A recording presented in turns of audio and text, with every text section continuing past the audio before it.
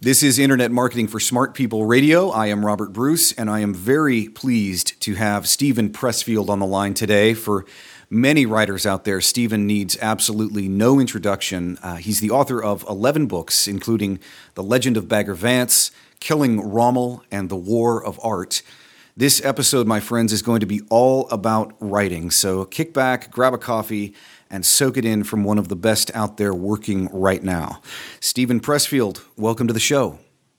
Thanks, Robert. It's a pleasure to be here. Well, before we get into the questions here, Stephen, I want to remind listeners that this show is brought to you by Internet Marketing for Smart People, which is the premier online marketing course delivered straight to your email inbox. It's the very best of Copyblogger wrapped up into 20 perfectly readable emails dripped out to you about once a week.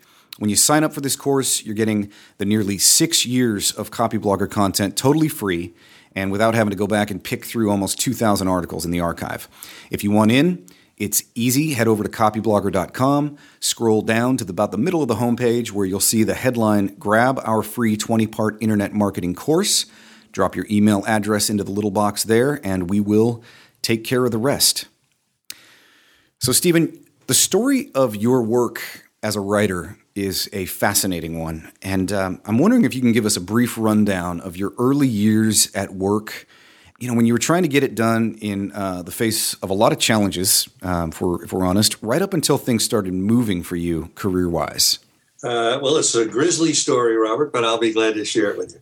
I started off as a copywriter, and I worked in New York City for Gray Advertising and for Benton and Bowles and for Ted Bates back, Wow. In the era kind of just after Mad Men. I had no ambitions to be a writer at that time.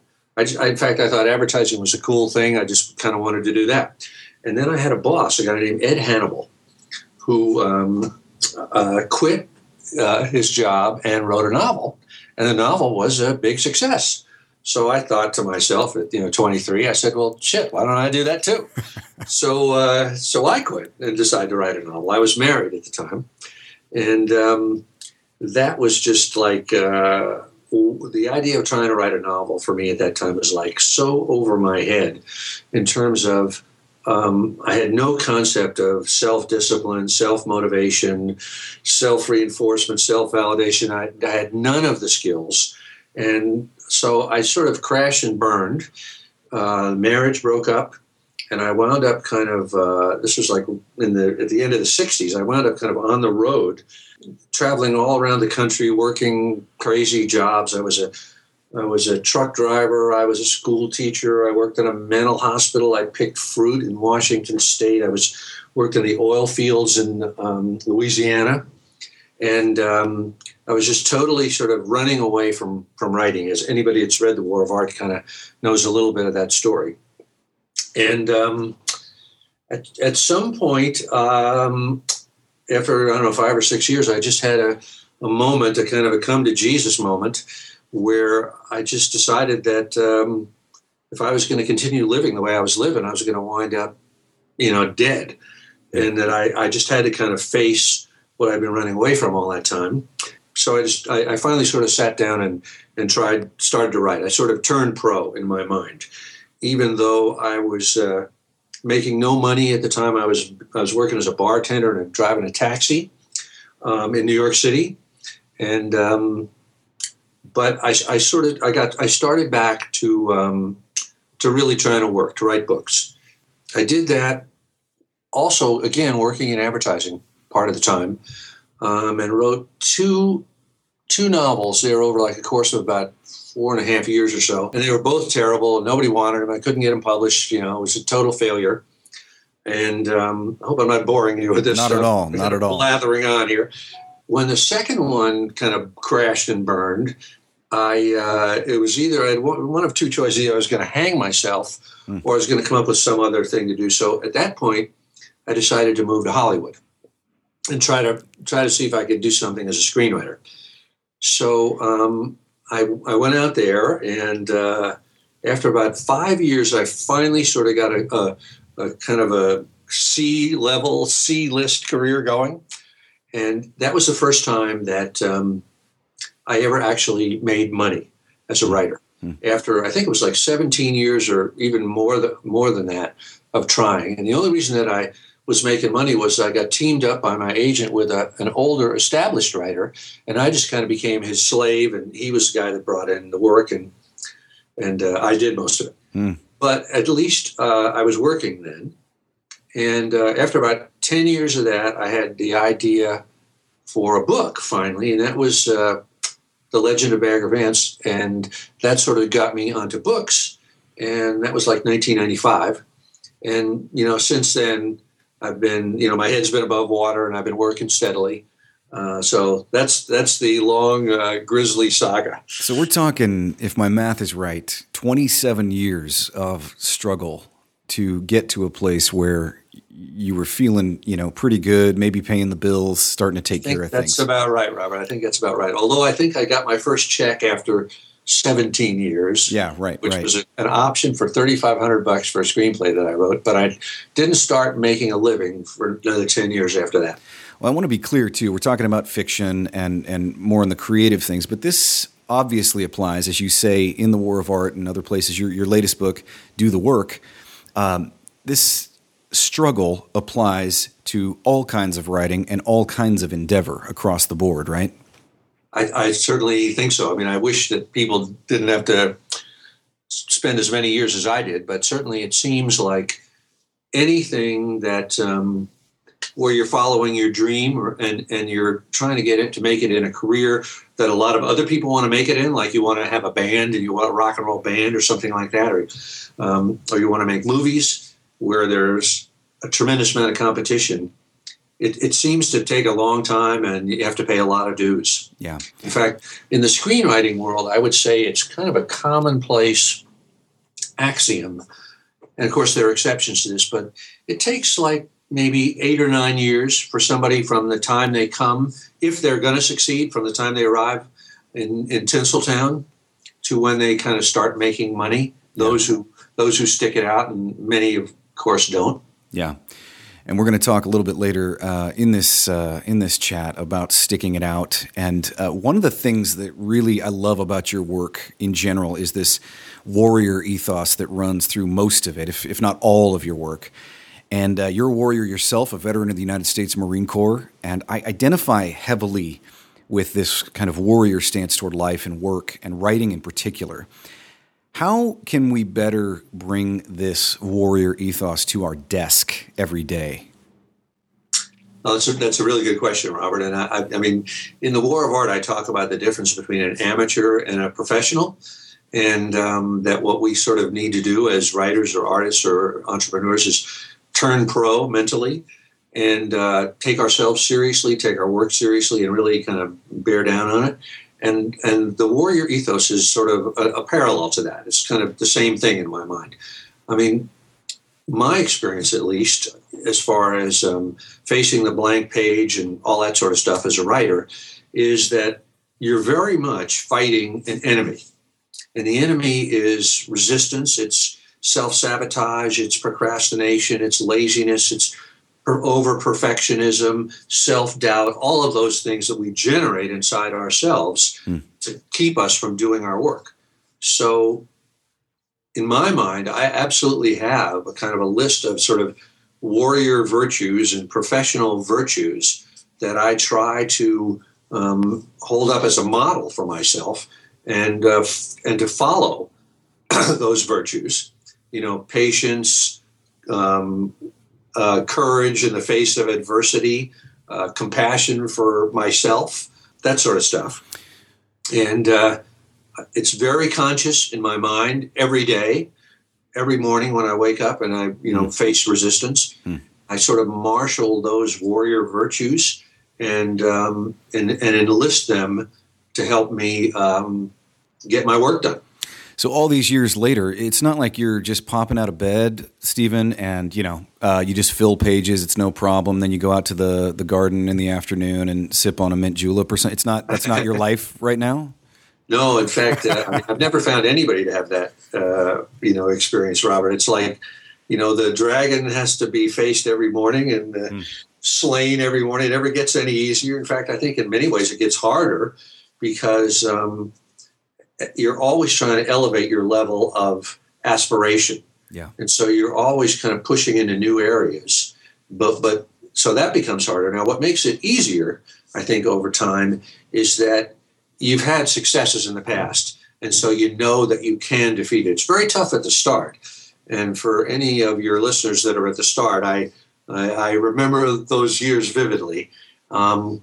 It's tough because you haven't had any success at that point. You can't say, we've already won the Super Bowl once, So, but that warrior ethos, that kind of professional mindset, is to me the key to being able to do the work. Yeah. What do you have to say about the pursuit of fame and wealth in a writer's career? You know what? Let me go back. We'll get to that in a second, Robert. But Let me go back. I'll give you a kind of a further answer about the professional mindset and stuff like this. Please. This actually was on my blog. I ran a chapter from Roseanne Cash, the singer. Yeah.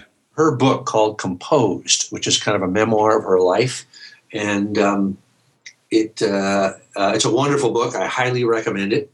It's about her life as a musician and learning how to be a musician. But there was a part in it that I think this really was professionalism to the max to me. She had a dream that changed her life. And in the dream, this was, I'm not sure how many years ago this was at least 20 years ago. She had an album at that time called King's Record Shop that actually had 4 number 1 singles came out of that album. So she was doing great. She had a real career and making money and having hits. And one night she had this dream. And in the dream, she was at a party and she was sitting on a sofa. And there was her, an older man in the middle who was kind of like, his name was Art. This is very important. A-R-T, capital A-R-T. Yeah. A mentor type guy. And on the other side of Art was Linda Ronstadt. And Linda Ronstadt was sort of a role model to Roseanne and Roseanne because they're kind of in the same ballpark as singers, And Roseanne was sort of competing in her mind a little bit with Linda Ronstadt. And Linda Ronstadt at that time had really mega hits, Hasten Down the Wind and Heart Like a Wheel and a lot of great stuff.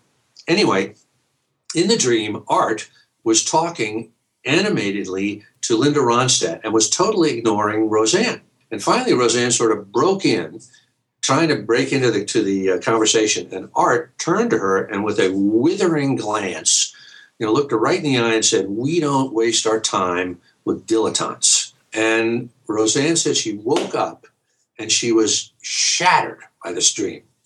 And, and she felt like she had absolutely been exposed in her own, and she realized at that time that she had thought that she was really operating at a pretty good level of professionalism. And she just realized that she really wasn't, that she really was not as good a musician as she wanted to be. She didn't know enough about the craft. She didn't respect the craft enough. So from that moment, she sort of committed herself and she started studying. She studied, everything more seriously, the piano, vocal coach, da-da-da-da-da-da-da. Yep. And it changed her life. She really kind of elevated her game to a whole other level. And the sort of final kind of ironic kicker of the whole thing is that the vocal coach that she wound up working with that really helped her tremendously was also Linda Ronstadt's vocal coach. And she didn't know it when she went to work with her. So that's another story of a moment of turning pro, of having a kind of an epiphany where you're sort of exposed and you say, "Oh man, I am not what I thought I was, and I better gear up and take it to the next level." So, and we know that I wanted to put that in. Yeah, I love that. I love that story. I'd never heard that, and it makes me think how you talk a bit about guilt throughout a lot of your writing in The War of Art, and there is a deep understanding. We know when we're just screwing around, right? We know when we're not in the game truly, when we're at some deep level just playing the dilettante. Right. And how we answer that is what makes all the difference. Exactly. That's what that story is all about. And the name of the book is Composed. Just putting in a little plug here for Roseanne. It's a great book. you say a lot about the pursuit of fame and wealth. I don't want to give away your punchline here, but there's a chapter in The War of Art where you talk specifically about the pursuit of these things over the pursuit of the craft. And you don't pull any punches. What do you think about this pursuit of fame and wealth in the craft of writing? That's another really good question. I think it's absolutely natural, I think, when you're starting out to have dreams of fame and wealth and women and, all of this sort of stuff, right? But I think that as you get into any craft, I don't care what it is, if you're a filmmaker, if you're a potter, if you're a weaver, if you're a writer, that craft is going to start kicking your ass. And pretty soon you're going to realize that the pursuit of fame and wealth and other those things are totally superficial and that they're not doing you any good. And that they're really sort of peripheral to the pursuit. And I think the more you get into a craft or an art, and the more seriously you take it, the more spiritual it becomes in a way. And you realize that, there was a famous quote from Chrissy Evert that she said, when you win Wimbledon, the thrill lasts about an hour. And I think there's a lot of truth to that. Wow. When you do get the money or you do get the fame or you do get the women or whatever it is that you're looking for, it proves to be empty very fast. Yeah. And it kind of throws you back. And at some point you have to ask yourself, why am I doing this? What was the dream originally? And in the end, I think you have to sort of come down to the fact that it's the work itself. It's the pursuit of the work. And I have also found that when I'm trying to decide about a potential screenplay to write, and I'd have an idea, and I'd say, should I do this or should I do this other idea? Every time I would try to pick what I thought was commercial, what I thought was going to work in the marketplace, it never worked. And when I picked something that I just loved, even though I thought it was crazy and nobody else would be interested in it, those are the ones that have worked for me. It's certainly something. I mean, there's nothing wrong with wealth and fame, but I think if that's your pursuit, if that's what you're really after, you're in trouble, and you're riding for a fall. Well, to add on to this question of why are we pursuing this, why you tell a story of Krishna instructing a student that we have the right to our labor, but not to the fruits of our labor. And this could probably sound blasphemous to many people, but it certainly seems very poignant today. Like in an age of seemingly instant returns online and with social networking and with blogging and with all of these things, we seem to be able to get feedback and even recognition and sometimes rewards relatively quickly, or we have the desire for those things. What can we apply from Krishna's teaching to our work as writers? Well, that teaching comes from a book called the Bhagavad Gita, which is sort of like, I hate to use this phrase, but it's a shorthand version, kind of like the Hindu Bible. Sure. And in it's a book that Gandhi used, the principles from it, to free India. It's a great book. I read it, every year. It's very short, the Bhagavad Gita. I can't recommend it highly enough. And the book is about the great warrior Arjuna. And actually, my book, The Legend of Bagger Vance, is just a complete ripoff of this book. I just totally stole the structure and just changed it around. Art of Steel. The great warrior Arjuna, who receives spiritual instruction from his charioteer. And his charioteer happens to be Krishna, in other words, God in human form. But one of the things that Krishna instructs Arjuna is, as you said, Robert, is that we have the right to our labor, but not to the fruits of our labor. And that's kind of a hard concept to grasp. But it's absolutely true when you get down to the soul level of life and how it works. Again, it's back to what your question about wealth and fame. If we're pursuing any enterprise for the material benefits, the material profits at the end, we're setting ourselves up for disaster. Because although we may get the fruits, a lot of the time we won't. And even more to the point, we may get the fruits and they may be the worst thing that ever happened to us. I mean, how many guys, actors and actresses, have won an Oscar only to watch their career go straight into the toilet, as they get into, drugs and all kinds of other stuff after that. So what Krishna is saying is really that we need to focus on the craft itself.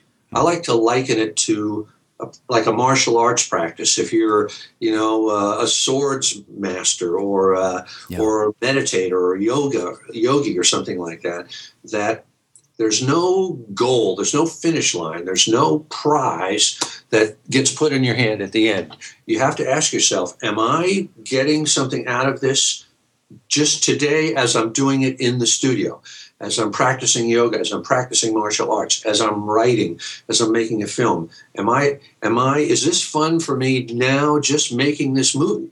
And if the answer is yes, then you don't have to worry about anything else. If you're only doing it because for the babes or the money, then, that sort of, it just runs counter to the way life works. Life will, the floor will drop out from under you if that's your orientation. Do you think this applies to business as well? You've been a copywriter, you've been in advertising, and you are, running your own business now as we speak, through various avenues of your writing and as things pan out for you. Do you think this applies? Obviously, we're in business to profit, but it's much more than that, right? I mean, we're not talking about... In my opinion, yes, absolutely. Yeah. Now, there's two ways of being in business. I mean, for me, being a copywriter was not my calling. Sure. For me, being a copywriter was running away from the real writing that I really meant to do. I was one of those guys that had a novel in his drawer in his desk or had a screenplay in his drawer in his desk and was doing copywriting because it paid the bills. But there are lots of people who have their own businesses and are, for whom their business is their calling. And in that case, then the same rules apply as I just was talking about being a pro, being an amateur, the warrior ethos, and all that sort of stuff. Yeah. So definitely, I'm thinking of a few friends of mine who have businesses that for me might not be what I would want to do, but for them, it's their thing. They're on the right path. So I like that. So all these principles apply, I'd say. I don't know if how much deeper you want to go into this, but I'm fascinated by your distinction between the amateur writer, what you call the amateur writer, and the professional writer. Are there any points you want to pull out of that distinction? There's a lot. In fact, what is an amateur writer? Right now, that's exactly on that subject. But going back to that story I told about Roseanne Cash's dream, and how she realized in that dream when Art turned to her and said, "We don't waste our time talking to dilettantes," she realized that she was dabbling. She was a successful professional, but she was not at a high enough professional level. In essence, she was an amateur. Yeah. And I believe this is my whole sort of life is based on this. Like I say in the War of Art, I can split my life in half as before I turned pro and after I turned pro. Yeah. And they're completely different lives. It's like the same parallel would be a drunk while he was drinking, and then when he became a, what do they call him, a reformed alcoholic or whatever that is. Yeah. Everything changes when you take yourself seriously enough and you take the craft that you're after seriously enough to really treat it as your calling and not as something that you're just dicking around in, or that you're, and again, it kind of comes back to resistance with a capital R. I think the reason that most people are amateurs in their heads in whatever craft that they're working on is because resistance is defeating them, and they're afraid to really make the commitment. So they're sort of hanging around in the shallow end of the pool. And if I think, and at least in my experience, if you do have a calling to some art, then at some point you're going to have to go into the deep end. Otherwise, you'll develop a tumor or something like that. Yeah. And I'm not joking when I say that. No, I've heard you talk about that before. Illness and obviously even more, depression and all kinds of problems coming from essentially, not doing what you should be doing. Yes. That's dark territory. That's very dark territory. Okay, can you give us 2 specific ways for those out there struggling with this? What are 2 ways we can turn pro? I'll say this. Usually, it's that we're dealing with capital R resistance in a case like this, and resistance is, in my experience, monumental. I mean, it will kill you. It will absolutely kill you, and it's trying to kill you. So to reach the moment where you do turn pro usually takes, an absolutely traumatic epiphany. It's if we go back to the analogy of the alcoholic, you almost have to wake up in a gutter having sold your children into white slavery, before it finally hits you. But it doesn't hurt to think about it ahead of time and to really sort of look yourself in the mirror and say, am I just fooling around, or am I really committed? And the good thing about turning pro is it's free. You don't have to do anything. You don't have to go to school. You don't have to get a certificate. Nobody has to validate you. You don't have to say anything. You don't have to do anything. Nobody has to know about it. It's only a change of attitude internally in your mind. That's all it is. But of course, to say that's all it is, it's a huge thing to get to that point. Right. But let's move on to this great story. It's one of my favorites of yours, of the glorious moment you completed your first manuscript while living and working in Big Sur. This was a time of intense creativity and intense struggle. You tell it so well, but upon completion of this manuscript, you ran it over to your neighbor at the time, a gentleman named Paul Rink, a guy who actually has his own place secured in American literary history. But you told him you'd finished, and you were excited, and you were proud, of this accomplishment. And he said something to you that stuck with me ever since I read it years ago. What was the exchange, and why is it so important for writers? It actually wasn't in Big Sur. It wasn't in Big Sur, but it was near there. But Paul Rink, if you read Henry Miller's book, Big Sur and the Oranges of Hieronymus Bosch, he's in there. He was kind of one of those denizens of Big Sur in those days. But this happened actually in a nearby town. And Paul was kind of my mentor. He was, 30 years older than me and had been a writer forever. And he lived in a little camper, and every morning I would come down and have coffee with him, and he would kind of psych me up and give me, as writing mentors do, he'd give me books to read and that kind of stuff. Yeah.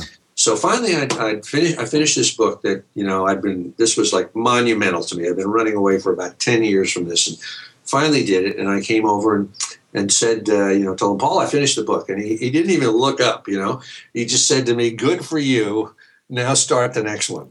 And I thought that was that's a professional attitude to the max. And I think there's tremendous wisdom in that, which is that I heard another story once. It was somebody was talking about, he was an actor trying to make it in Hollywood. And he was talking to Walter Matthau somewhere at a party or something. And he said to Walter Matthau, I'm just looking for that break. I just got to get that break. Matthau started laughing and he said, kid, it's not that break. It's those 50 breaks. And what he meant was that one job, one book, one movie, that's absolutely nothing. If you're a pro, you finish one and you go immediately on to the next one, because what you are, it's like a singer lives to sing. And it almost doesn't matter what the song is. You're there to sing. So you finish one song and you go on to the next song. And not to get off, this is sort of on the subject, or a little bit off the subject, but sometimes, I'll write it like The Legend of Bagger Vance or another book of mine, Gates of Fire, are about specific subjects. Like one is about golf and one is about the 300 Spartans at Thermopylae. And people who have read them will write me letters or emails and want to know, they want to get into that subject, right? What was warfare like in the Greek world in 480 BC? And it's odd, but it's like once I'm done with that, I don't care. In other words, I'm done with that. I'm a writer. I wrote that book. It's over. I'm going on to the next thing, and I don't care about that subject anymore. I mean, I may think about it fondly in memory, like you think about an old girlfriend or something like that, but it was just what I was doing then. And the bottom line of the career is that we're following our craft. And if you think about like all the albums, let's say, that Neil Young has done over his career, you can see that there's a trajectory. And he's always Neil Young. He's always pursuing that muse. It's just the album is a different one. One time it's Everybody Knows This Is Nowhere, and the next time it's, Harvest. So I'm not sure that makes sense, but... No, it makes perfect sense. I'm not even going to touch it because I want that one to just sit and resonate. Last question for you. You've built this great site over at StephenPressfieldOnline.com. You're on Twitter, pretty active with Twitter. Do you have any thoughts on your use of social media, both in the last couple of years and kind of going forward? How has it affected your work and how has it affected your audience, if at all? Actually, I have a publicist named Callie Ottinger, and whatever happens on Twitter, that's her. But the one thing that I do, so I really don't mess around with social media. Okay. And I very deliberately don't. I'll just kind of answer questions or stuff like that or respond to emails, but I try to stay away from that, except for, because it's distracting, except for the website. And what I've done there is every Wednesday, I kind of write like a continuing chapter in the War of Art. It's called Writing Wednesdays. It actually was Callie's idea, my publicist. And that has been great. It's been very helpful to me, and it's helped to it's created a little community of people that kind of follow it. And to my amazement, what's been good for me is it's helped me move from being just a writer alone in his room doing his work to sort of embracing, now that I'm an old guy, the idea that I can be a mentor to people and I can help people a little bit. And that was kind of a big step for me to do that. And to my amazement and my great gratification, there's a little community is formed around this site, and it's really a great community. I'm amazed at the level of the people that are, when people, sometimes there'll be like, 20 or 30 comments after a post, and they'll be uniformly, amazingly intelligent and really, really interesting, bringing in things, citing other writers, other works that I've never heard of, and but I'm definitely opposed overall to social media, as I think that they're mostly distractions, and resistance loves social media. The resistance, it's the greatest invention resistance has ever seen. You can waste your life on Facebook and Twitter, can't you? Yeah. And I find it interesting that the distraction potential there is omnipresent. But you're bringing it home to your own site, to your own domain, to your own comments and your own posts. And you're right. I do love your Writing Wednesdays. I'm going to link up one of your most recent posts actually in the show notes for this show. And I find that interesting. You are finding, making the time to do that and engage with people there on your own home page. Not to throw, social media out with the bathwater, but I take your point very seriously about the potential for distraction on social networking sites. There's no doubt there. Here's kind of the distinction, if I can think of it, if I can put this right, Robert. Yeah. After having written The War of Art and do the work, I get a lot of requests from people that want me to come speak. Oh, yeah. At whatever, their conference of artists or whatever it is. And I never do it. I always turn them down because I'm not, that's not my business. You know what I mean? I'm not pitching a method or a product. The only reason I'm doing this interview today is out of respect for you and for Copyblogger. But I really try to do as few of these things as I possibly can, because it's like the reason I wrote the book. That's why I wrote the book. It's like, here's the book, Yeah. That makes sense. Yeah, in a sense, you don't be on guard against things that are distracting you from what you're really trying to do. So the takeaway here is you have in your code of working made very, very specific decisions about how you're going to spend your time and the working hours of your life, and you're sticking to that. Yeah, even at some people would say, well, you're missing out on so much, Stephen, on so much publicity and so many potential opportunities for this or that. You've made this decision, and you're sticking with it, come what may. Well, that's very much to the point, Robert. I'm sure that I am missing out on a lot, and if I had some wise business manager, they'd probably kick me in the ass, But I've made that decision that that's not important to me. What's important to me, just like we were talking about before about Krishna and Arjuna, what's important to me is the work that I'm trying to do and getting to the next level in that. And so I'm glad to do some of this kind of stuff, but it's not my day job. Well, I'm with you on that. And on that note, let's get you out of here. I do appreciate your time, Stephen. If people want more of you, where can they find you on the web?